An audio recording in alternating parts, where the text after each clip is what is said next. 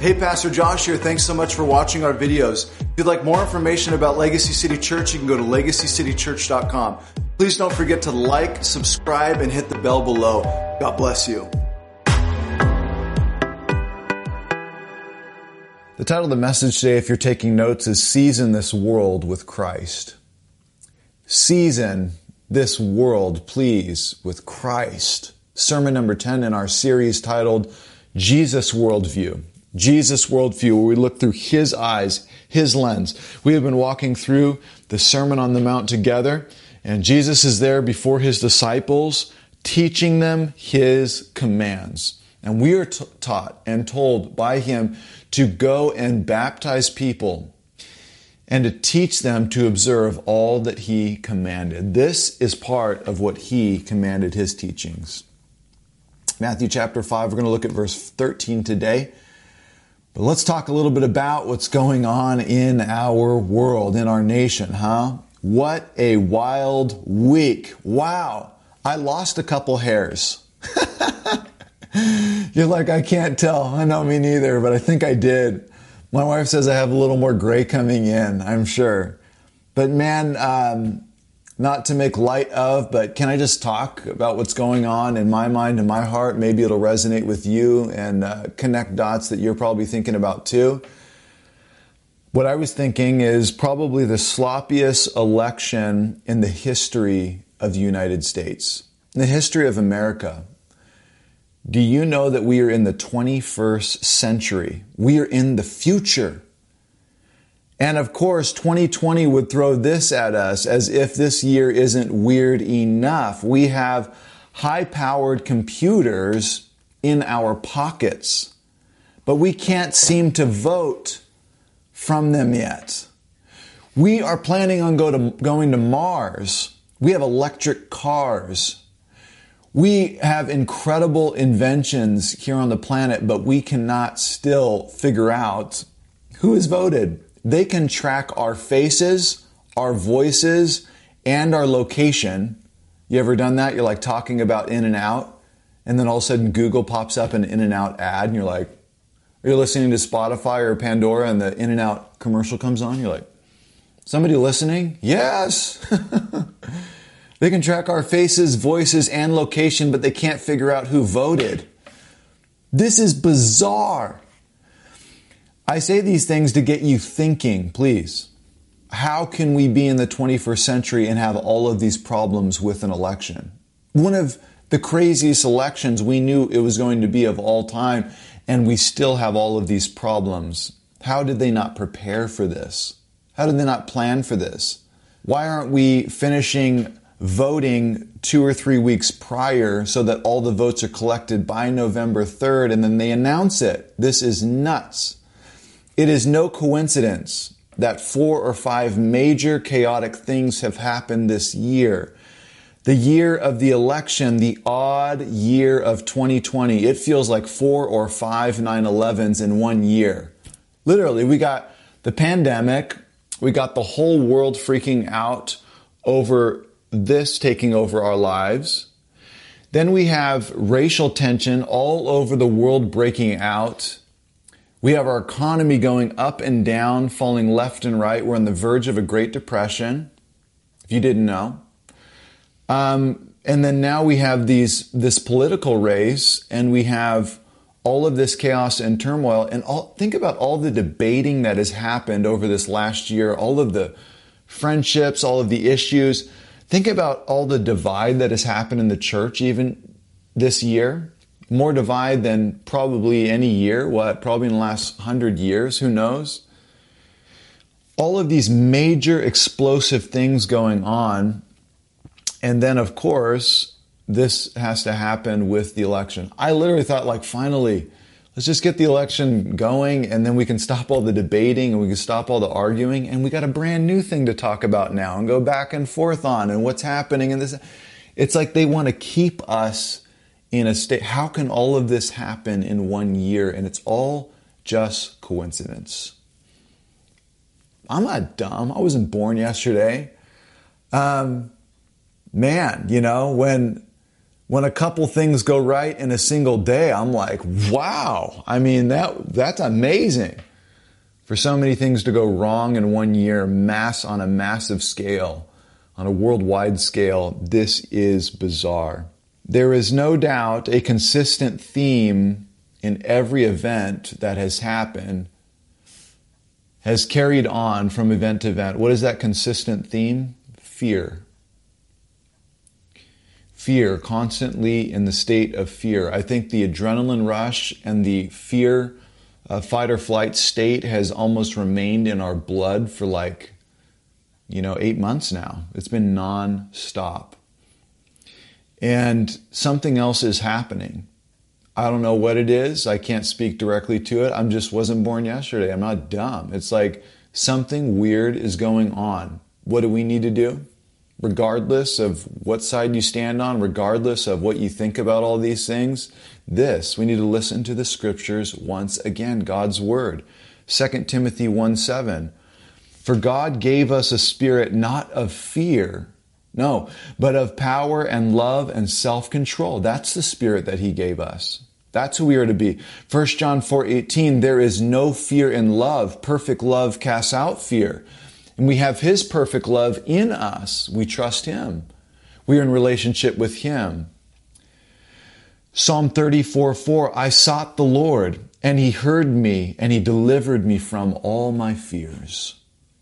Proverbs 29:25, the fear of man lays like a snare, like a trap, but whoever trusts in the Lord is safe. Isaiah 41:10, fear not, God says, for I am with you. Be not dismayed, for I am your God. I will strengthen you. I will help you. I will uphold you with my righteous right hand. We need to remember who our God is and who our King is and what our purpose is on this earth. Don't forget who you are and don't forget what you're called to do. I share all those things with you because I know a lot of the things I just talked about that's happening politically and happening on a worldwide scale. I know in the back of all of your heads, there are little things that I'm hitting on and you're thinking like, you've thought about these things. You know that there's fear and anxiety and stress going on. I'm trying to get you to understand that I'm thinking about them too. And I'm telling you where the answer is. We need to get back to God's word, get our minds and our hearts focused on what he has said. Remember who our God is. Remember who our King is and what our purpose is on this earth. Family, we may be heading into some very difficult waters as a church, as Christians, and as a nation. But we need not be afraid, for our Lord God will be with us through every single storm. God never promised no storms. Jesus actually said, in this life you will have tribulation, but take heart. I've overcome the world, he said. He promised he would be with us through every storm. Not that we wouldn't have any, but that he would be with us through them. And the truth is, one of two things are about to happen in America. Number one, God is going to give America over to judgment long term because we, his people, have allowed so much sin and rebellion in this nation. He did it in the past with people and he can do it again. Where have we rebelled? In pride and arrogance, self-righteousness, and lukewarm hypocrisy. In abortion, 60 million babies since 1973, 47 years, 60 million babies. Sexual immorality, sexual immoral lifestyles and debauchery. In marriage and in family being destroyed in our nation. Pastors and leaders living in great sin.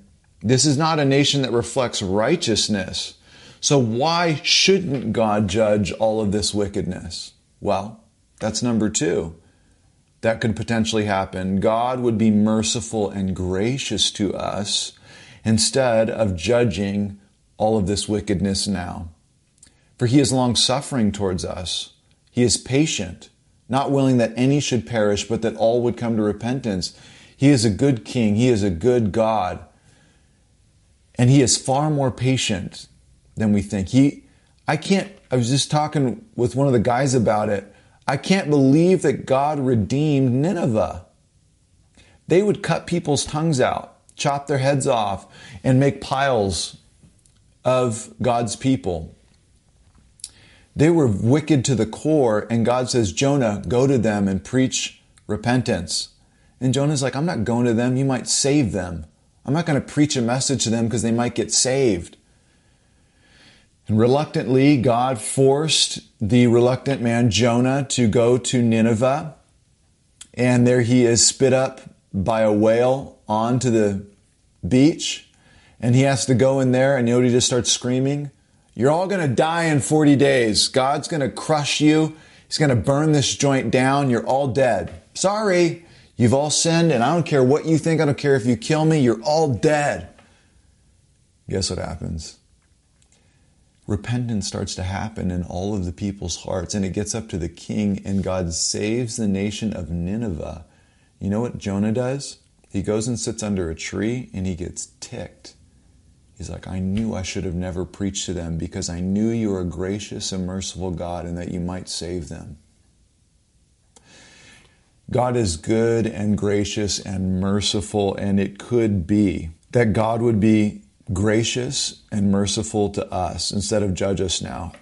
But how does it work? As we see our sin in our lives, my life, your life, not, oh, look at what they're doing, look at what they're doing, look at what they're doing. Look at what that group's doing. Why isn't that church doing that? Why aren't those people in our church doing this? Hold on.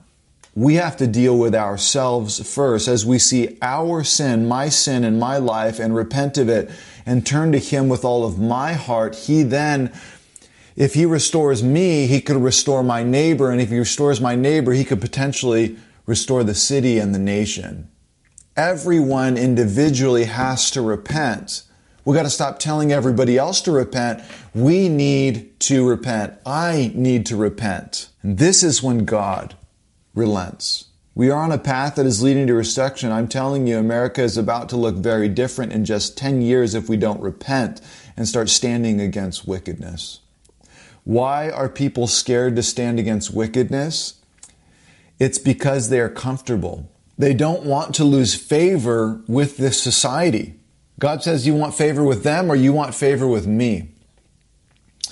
Edmund Burke, in a letter addressed to Thomas Mercer, he said this: the only thing necessary for the triumph of evil is for good men to do nothing.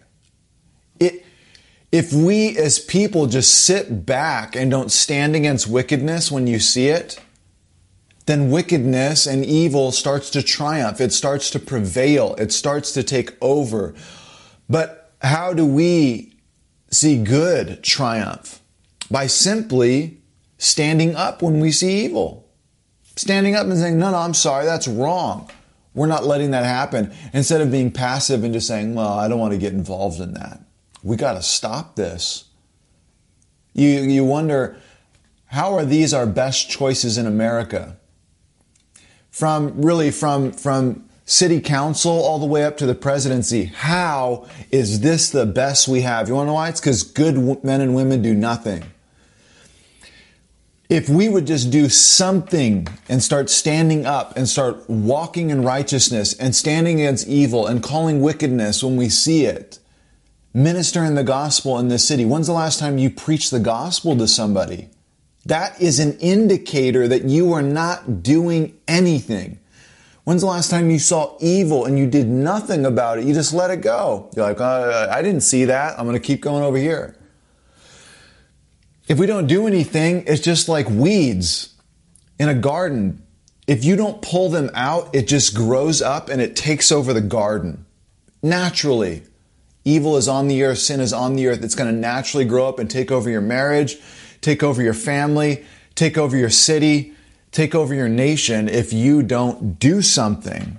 And we have got to start doing something.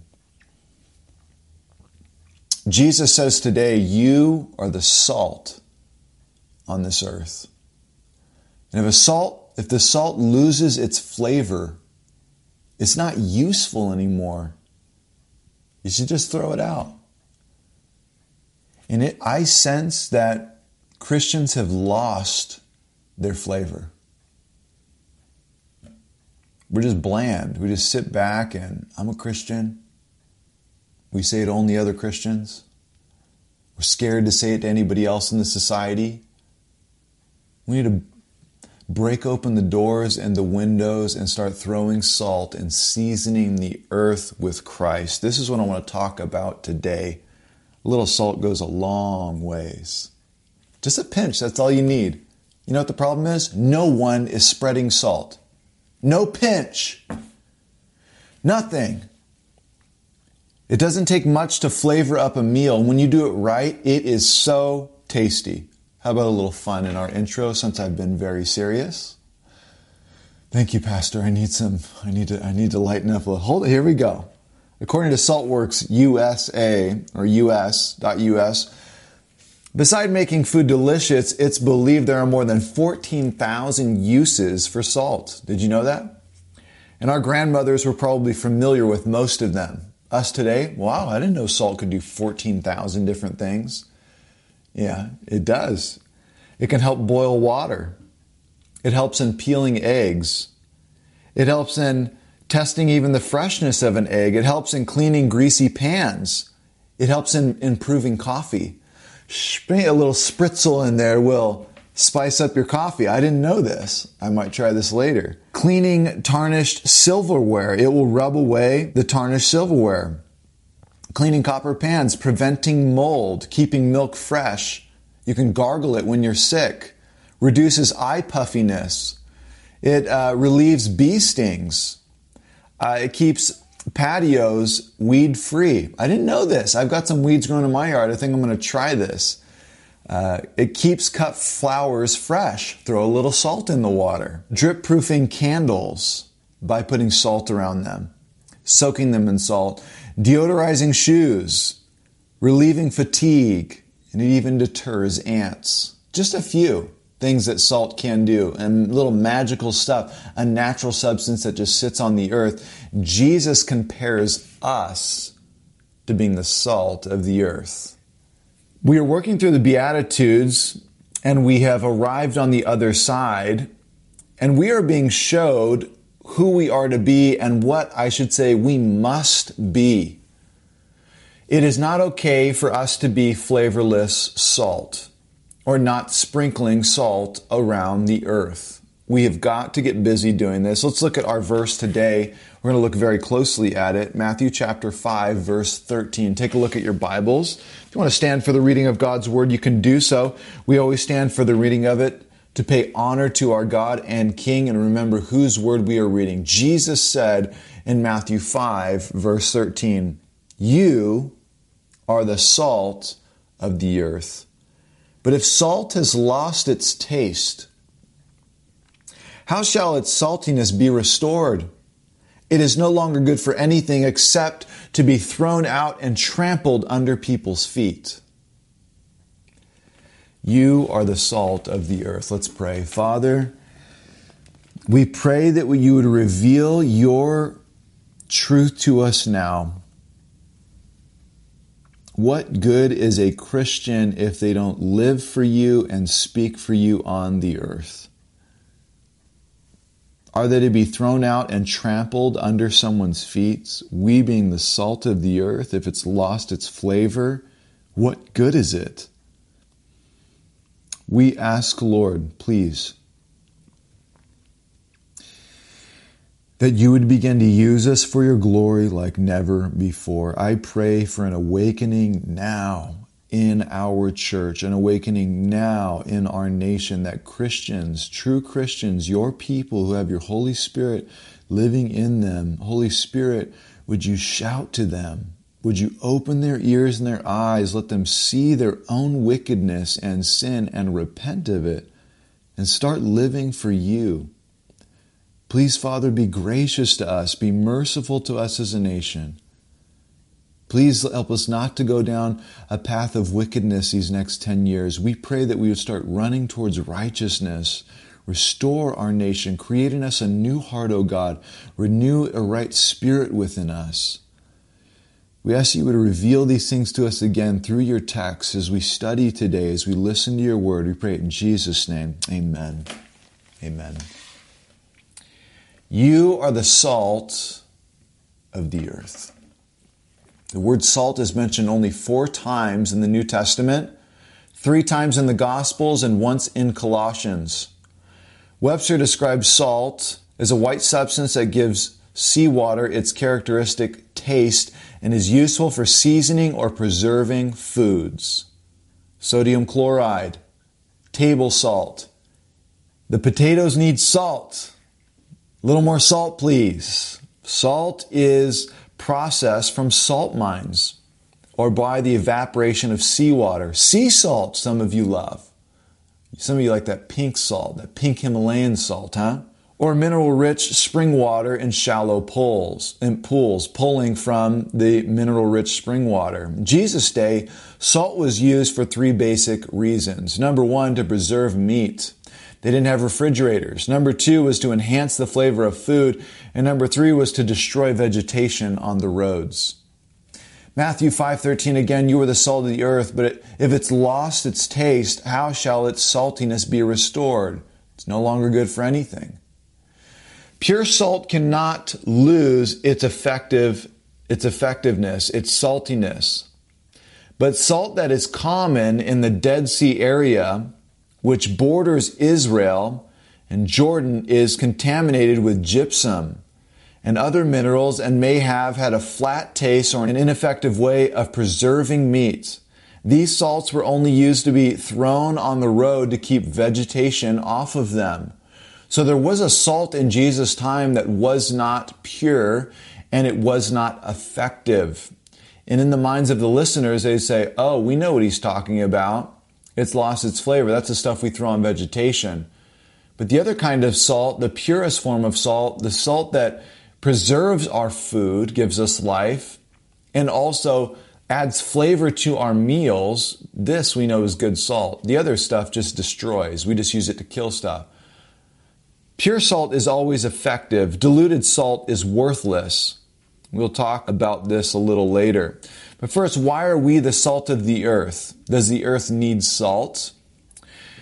Point number 1, if you're taking notes, the decaying earth. The decaying earth. The world is clearly decaying, like a piece of meat sitting out in the open air in the sun. It's growing bacteria and mold and decaying, and the flies start to show up. Breaking down, it starts to smell and go bad. The world is decaying around us. We can feel it. Something weird going on. These are prosperous times. 1 John 2:15, do not love the world or the things in the world. If anyone loves the world, the love of the Father is not in him. For all that is in the world, the desires of the flesh, the desires of the eyes, and the pride of life, is not from the Father, but is from the world. And the world is passing away, John says, along with its desires. But whoever does the will of God abides forever, praise God.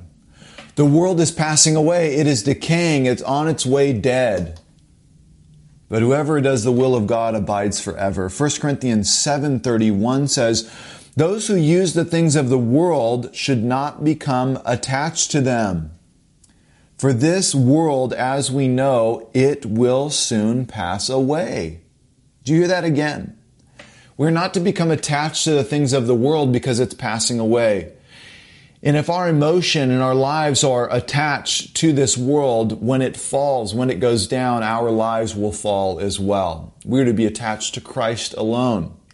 Ephesians 2:1-3 says, and you were dead in your trespasses and sin, in which you once walked, following the course of this world, following the prince of the power of the air, the spirit that is now at work in the sons of disobedience, among whom we all once lived in the passions of our flesh, carrying out the desires of the body and the mind, and were by nature children of wrath, like the rest of mankind.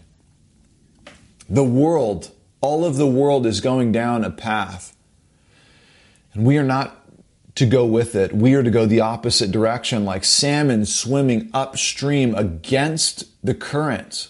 We are going the opposite direction. Romans 3:23 says, for all have sinned and fall short of the glory of God, every single one of us. Romans 3:10 says, as it is written, there is none righteous, no, not one. No one understands, no one seeks God. The world is decaying. The earth and all that is in it is infected with sin. This is why you see the world plagued with hatred, disease, pride, selfishness, and war. We need not get our focus and our desires so wrapped up in the world and the things going on in it. Trust me, I am fully up to date on what's going on politically. I am up to date on all the conspiracy. I am up to date on what is happening in Los Angeles and in California. But I choose to disconnect from that and to reconnect to God often. Because I'm telling you, you better be careful not to get trapped in that rabbit hole. You start going down the rabbit hole of the world and you allow your mind to be consumed with so much of the trash of this world. And then it will mess with your emotions and desires and you'll start to live out that ugliness, depression, sadness, anxiety, and stress in your marriage, in your family, with your friends. And then you can't even enjoy a day. When if you actually just step away from it and you choose to wake up in the morning and say, I'm going to worship God today. And you get in His Word and you put on some worship music and you listen to a sermon or you take in some time with Him. You spend time in prayer seeking Him and talking to Him. And wow, your spirit is revived. Even though there's all this stuff going on in the world, you're just not listening to it. You're not watching it. You're like, you know what? Here I am in perfect peace with you, oh God. And I can do this. And I love this. And then you go on your way loving your spouse, loving your kids, loving your friends, and enjoying the day before you.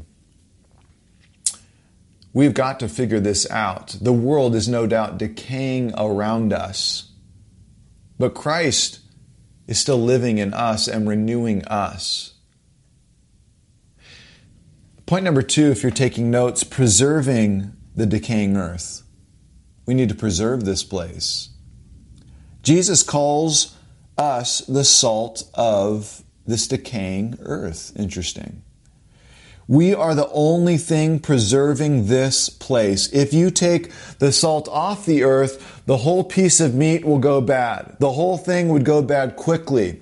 If you take the Christians off the earth, just remove all the Spirit of God, remove all the Christians trying to love and serve in humility and walk in righteousness and build good marriages and healthy families. You just remove all that from society and just let sin run rampant. Everything decays very, very quickly. We are not the meat of the earth. We are the salt of the earth. And there's a stark difference. We are completely opposite of the world. We have nothing in common with the world. Martin Lloyd-Jones says, the Christian is not only to be different, they are to glory in that difference. He is to be different as the Lord Jesus was different. Everybody could see that Jesus was different from the rest of the world. And if people can't tell the difference between you and the world around them, you're not living for Christ. You're not following in Jesus' footsteps. They should be able to clearly see there's something different about you. And how we need to be an example of Christ in this day more than ever. It shouldn't take long for somebody to discover that you're a Christian. It really shouldn't. It shouldn't be. We're not to be the Secret Service Christians, the CIA Christians, the hidden. Remember the preacher? You know the joke. The preacher who, he said, this guy comes in and he says, son, I haven't seen you at church in a while. Where have you been? Aren't you part of the army of the Lord? Where have you been? I thought, I saw you for a while there.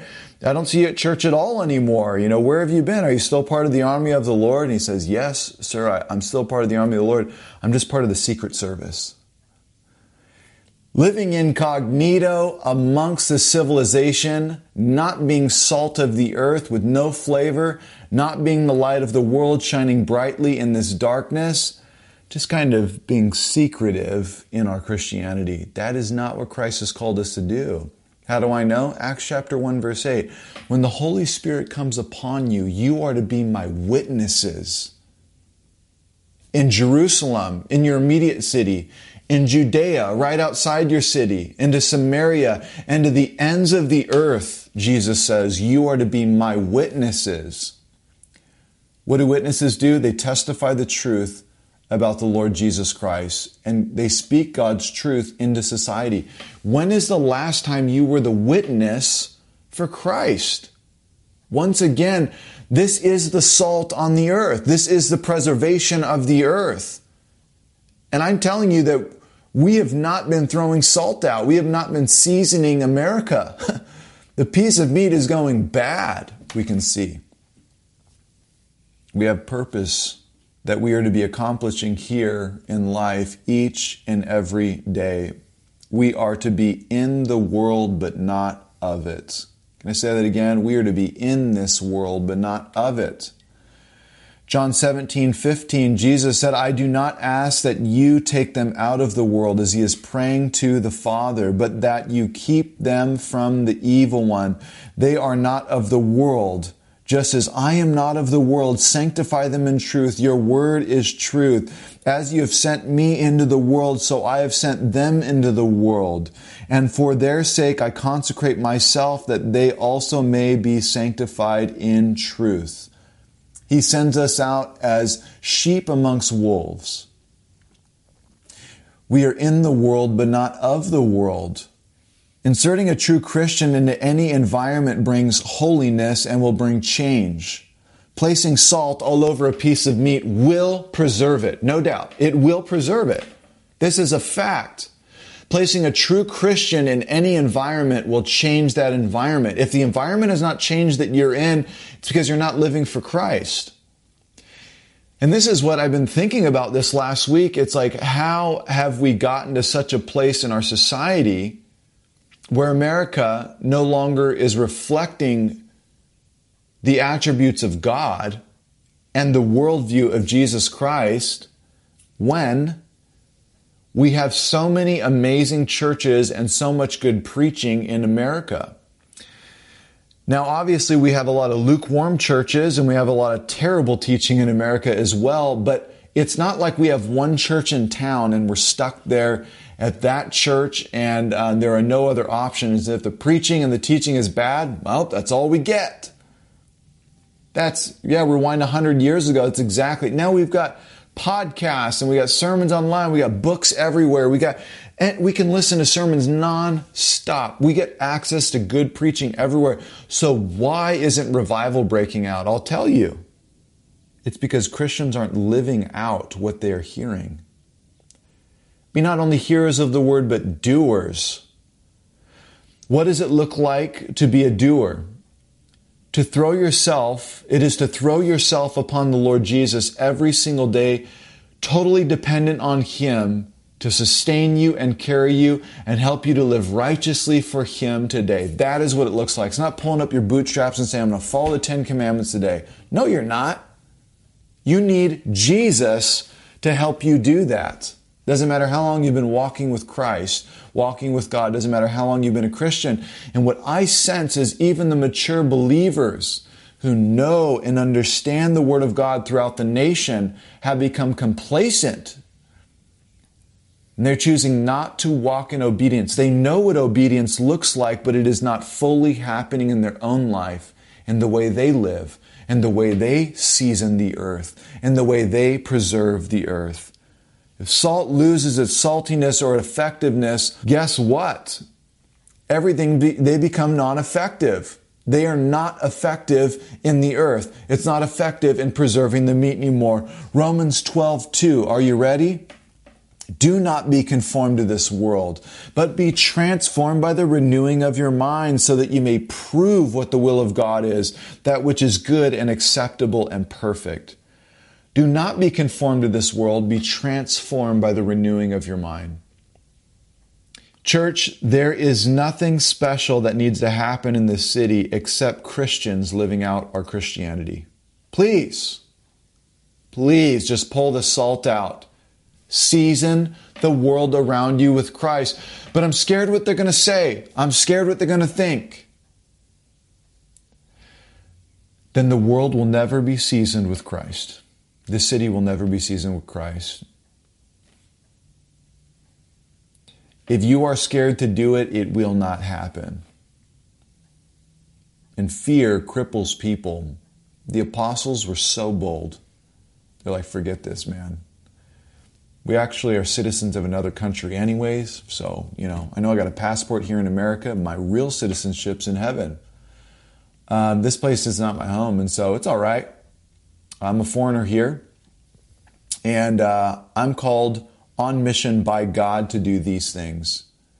I'm telling you, if you choose not to do these things and are waiting for someone else to do it, it may never happen.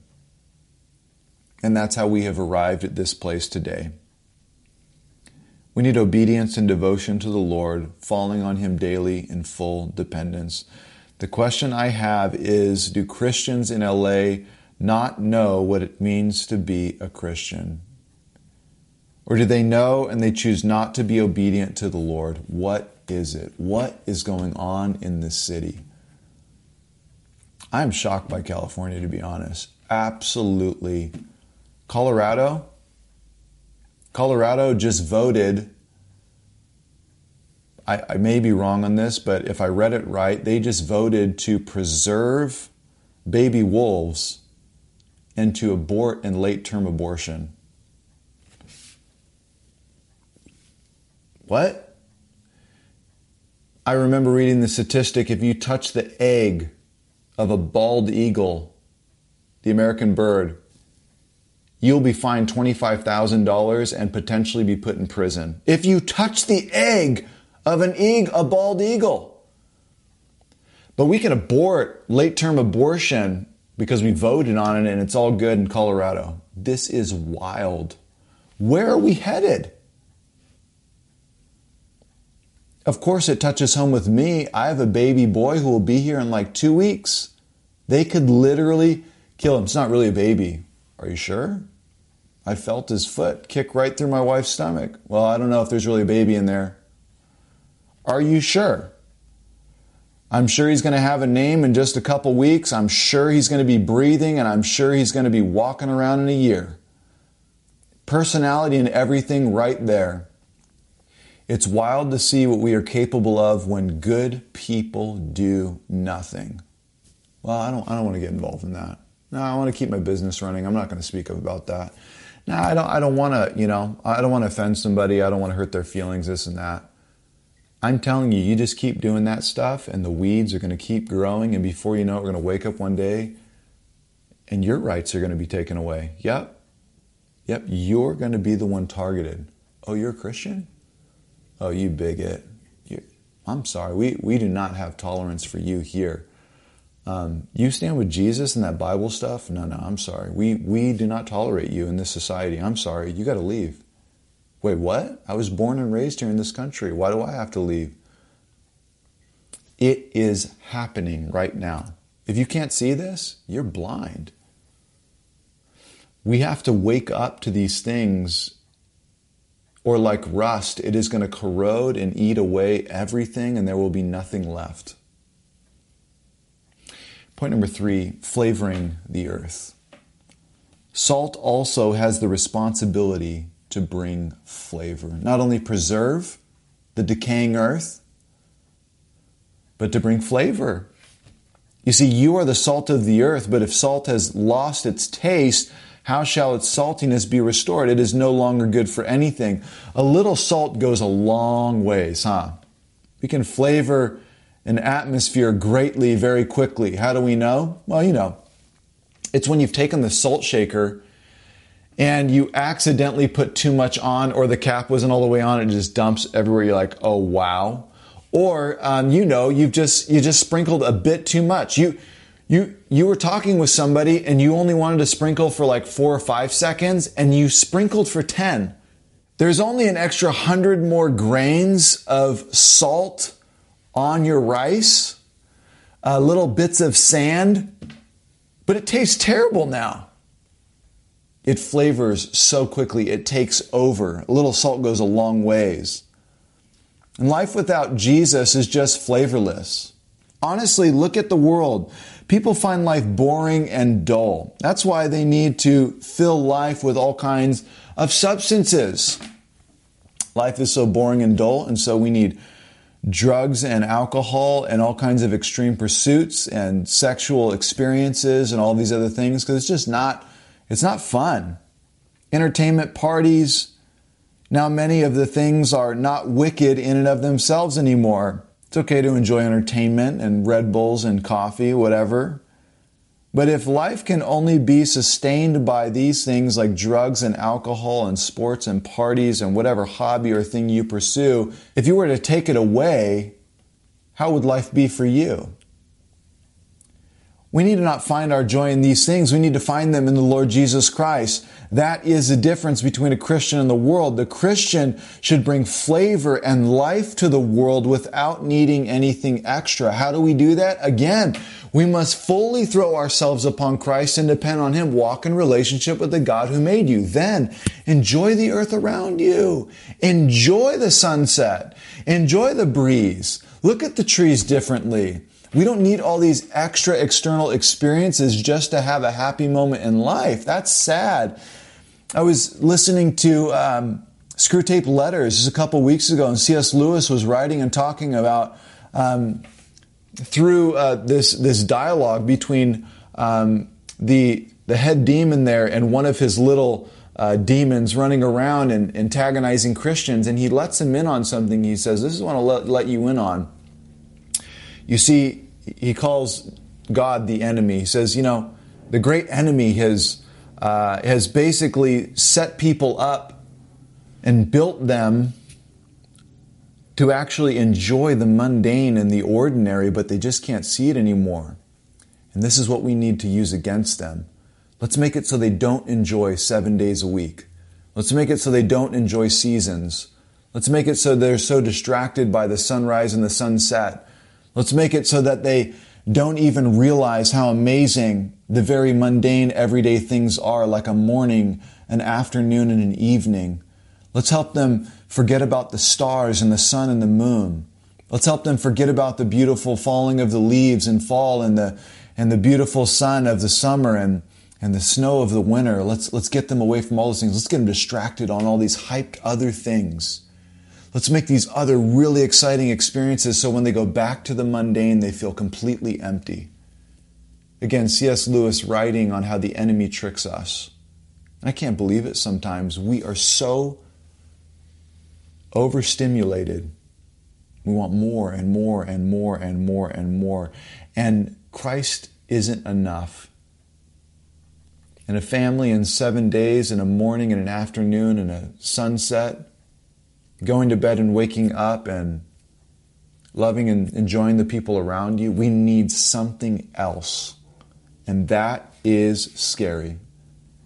Because when we become dependent on that, guess what happens? You get sucked fully into that thing.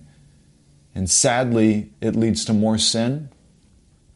And we know sin leads to destruction. I've never seen anybody whacked out on drugs so deep. The more they take, the happier they get. I don't see that. The more sex, the happier they get. I don't see that. Nope, the opposite happens. The more alcohol, the happier they get. No, maybe for a moment, but then destruction comes. We need not to find our joy in these things. We need to find them in Christ. And that's the difference between the Christian and the world. The Christian should bring flavor and life to the world without needing anything extra. Just for the sake of illustration, too much salt on food is also just terrible. It's not here in the text, but can I just stretch the illustration just a little bit more? Is that okay? To be overbearing as a Christian can be annoying and just not good. It's like, I'm going to salt everything. I'm going to salt everything. Yes, it's just way too much salt. Way too much salt. Can you have too much of Christ? No. But it's that Christian who, it's the annoying Christian. It's the one who has, yes, made it so much about the Jesus t-shirt and the Jesus bumper sticker and the Jesus everything, and they've forgotten to live for Jesus. They're annoying, they're a jerk, they're offensive, not even for gospel's sake, just for being offensive. You got a bad attitude, And that is not helpful. It's not the true salt of Christ. It doesn't bring flavor and truth and righteousness. Instead, it's like, no thanks, man. That doesn't taste good. I don't know what that, if I gotta put bumper stickers all over my car to be a Christian, no thanks. If I gotta do this to be a Christian, no thanks. Christ isn't requiring any of those things. He wants to bring life to people. We're selling a different Christianity. Nobody likes to have salt rubbed into their wounds either, even if it's the salt of the earth. Again, a play on words there. The true salt of the earth, the true salt that is needed, the Lord Jesus Christ, should be rubbed into wounds. But that fake, weird Christianity that's being sold on the planet, nobody likes that rubbed into their wounds. It's not a balm that heals. It's painful. And it's sad. Christians should bring life to people and life to this earth. J.C. Ryle says we are not so to live as if we have nothing but a body. Not just a piece of meat, we have the Spirit of God living in us. John 10:10, Jesus says the thief comes to steal, kill, and destroy. I've come that they may have life in that abundantly. That should show through the way that we live. We have been resurrected. We have been redeemed. We are to be built and lifted in such a way that it impacts the people around us. And after all, if we truly have the Spirit of God in us, we have been. So what does it mean to be flavorful? Number one, walk in obedience with God first. This changes our environment. Number two, allow the fruits of the Spirit to be on display in your life. Let it overflow from your cup. Love, joy, peace, long-suffering, goodness, faith, meekness, kindness, and gentleness. And number three, enjoy life. Enjoy moments. Enjoy people. Push out the ideas and the debates and the crazy of the world and allow Christ to overwhelm your life.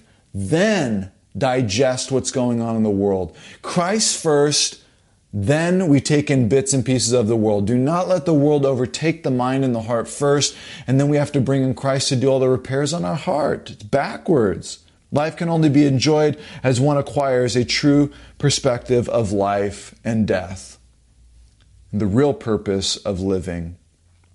Colossians 4:6, let your speech always be gracious, seasoned with salt. 4 mentions of the word salt in the New Testament, 3 in the Gospels, 1 in Colossians 4:6. Let me say it again. Let your speech always be gracious, seasoned with salt, so that you may know how you ought to answer each person. I love it. Point number 4 in closing, Jesus is the master chef. Little salt goes a long ways. Jesus is the master chef, and we need to season this world with Christ. He is placing us on the meat to preserve it. He is using us to flavor the meals of this earth. Hebrews 12:2, looking to Jesus, the founder and perfecter of our faith, who for the joy that was set before him endured the cross, despising the shame, and is seated at the right hand of the throne of God.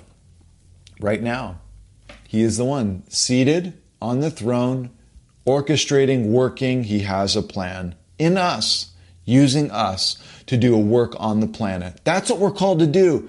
He is preparing the salt for the meal. Right now, that's us. And the salt needs to go out into the earth and do its work. Ephesians 2:10, for we are his workmanship, created in Christ Jesus for good works, which God prepared beforehand that we should walk in them. Jesus was the ultimate salt, which has saved our decaying flesh. He is the salt which has flavored our souls. Praise God. Amen. Romans 4:25, he was delivered over to death for our sins and was raised to life for our justification. Romans 5:7, very rarely will anyone die for a righteous person. Though for a good person, someone might possibly dare to die. But God demonstrated his own love for us in this: while we were still sinners, Christ died for us. Acts 3:19, repent then, turn to God, so your sins may be wiped out, that times of refreshing may come in the presence of God. I so badly want the church to gain back its flavor. Real, pure salt, not the stuff that you just throw off on the dirt to kill weeds. It's part of it. I'm talking about salt that preserves life, preserves meat, and flavors meals. You are the salt of the earth, and you are not to be losing your saltiness. We need so badly for Christians to wake up in this nation. You're like, yeah, we need Christians to wake up. Then who needs to wake up first? It's you. It's me. In the quietness of our own hearts, in the quietness of our own minds, we know where we are in rebellion against God. God knows. And we got to stop playing around here. If we are truly walking with God, we will stand for righteousness, and we will preserve the earth. We will bring flavor to this city. I would love to see Los Angeles flipped upside down for righteousness in the next 20, 30 years. Why? Because there's a group of Christians who are dead serious about their walks with God, and they just bring flavor everywhere they go. And people can't get away from it because they bring life. So much death and sin around us and rebellion. Oh, that we would bring life, and that we would preach, and that we would live so that lives can be changed. Let's pray and let's ask the Lord to do that in our hearts first, and then in the lives of people around us. Father, please, we ask that you would be gracious to us.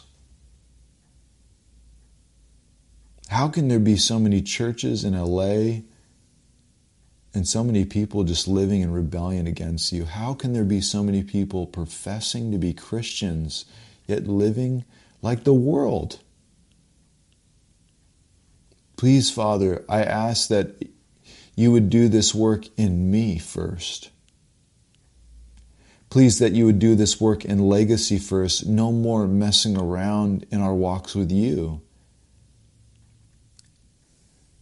That we would not lose our flavor, that we would not lose our ability to preserve, that we would not be passive Christians sitting back, not doing anything to the decaying world around us. Lord, I pray that you would cause repentance to happen in each of our hearts right now, that we would repent of that sin, we would repent of those ways, that we would turn away from them and we turn to you with all of our hearts. Lord, we have sinned against you and you alone. We ask for, please, favor in this nation.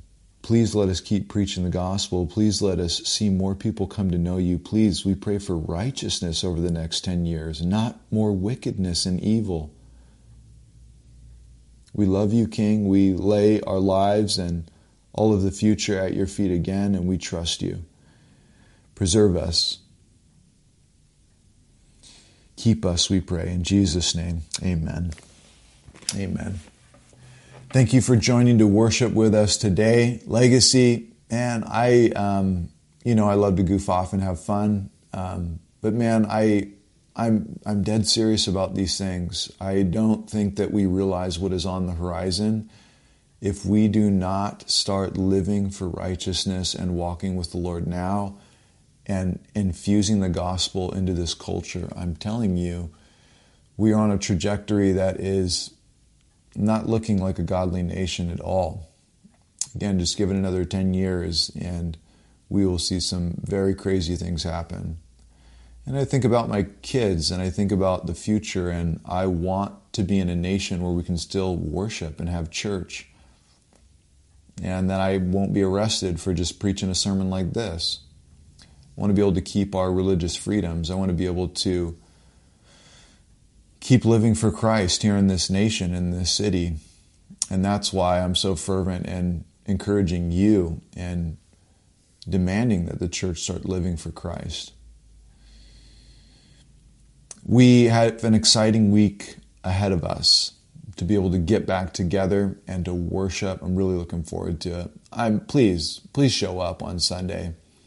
Whatever it takes, whatever it looks like for you to show up and be safe and social distancing and all of the rest. Please show up, come and worship. Let's get serious about our walks with God. Let's come with arms lifted high. Let's come with hearts ready to receive and encourage one another.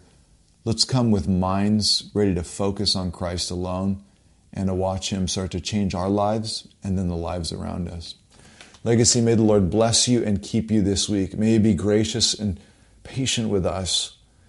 Please, in Jesus' name, walk with him closely this week. Let God bless us and give us favor and let it change the city around us. I'll see you on Sunday. In Jesus' name, amen.